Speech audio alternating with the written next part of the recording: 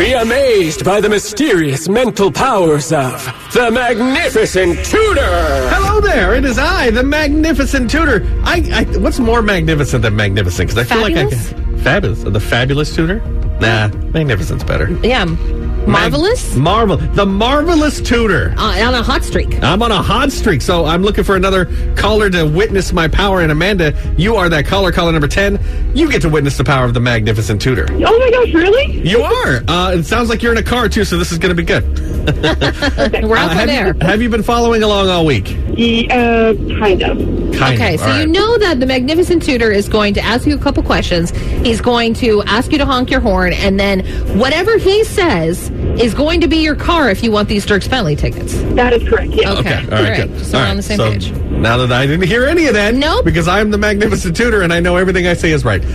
Do your headlights automatically come on when you get in the car? Yes. Ooh, interesting. Is your car battery powered? No.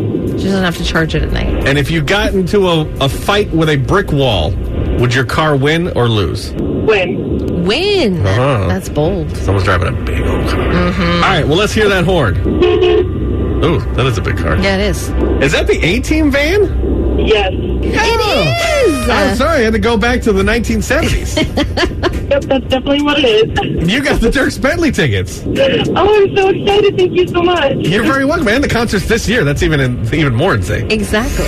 The Magnificent Tutor has spoken. New Country 99.5 The Wolf. There are some famous vehicles calling our show, and I'm super stoked about it. It's very cool. Yeah, the nerd in me is very excited. I know. If you want another chance to win these tickets tomorrow morning at 7:30, I'll be looking for another caller, number 10, to witness the power of the Magnificent Tutor. This poor kid was just trying to go to prom.